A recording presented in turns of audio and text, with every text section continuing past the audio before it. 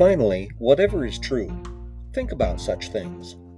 Welcome to Truth Is, the podcast based on the blog, based on tidbits of truth that find their way filtering through the mind of Dewey Roth.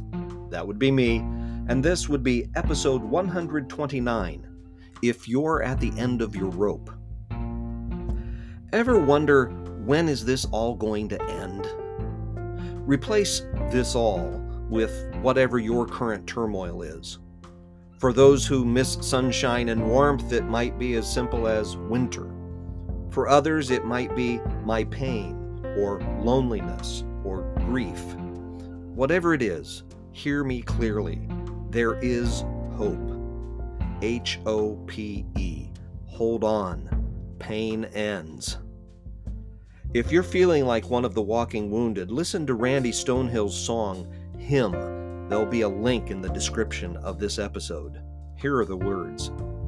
In this land of the walking wounded, in this desert of countless sorrows, I will cling to his hand today and fear not for tomorrow. In my heart I have made this promise. With this song I declare my choice. I will walk where the shepherd leads and heed no other voice. In the chill of my darkest hour, I am saved from my deep despair, for the Father who loves his children hears my trusting prayer.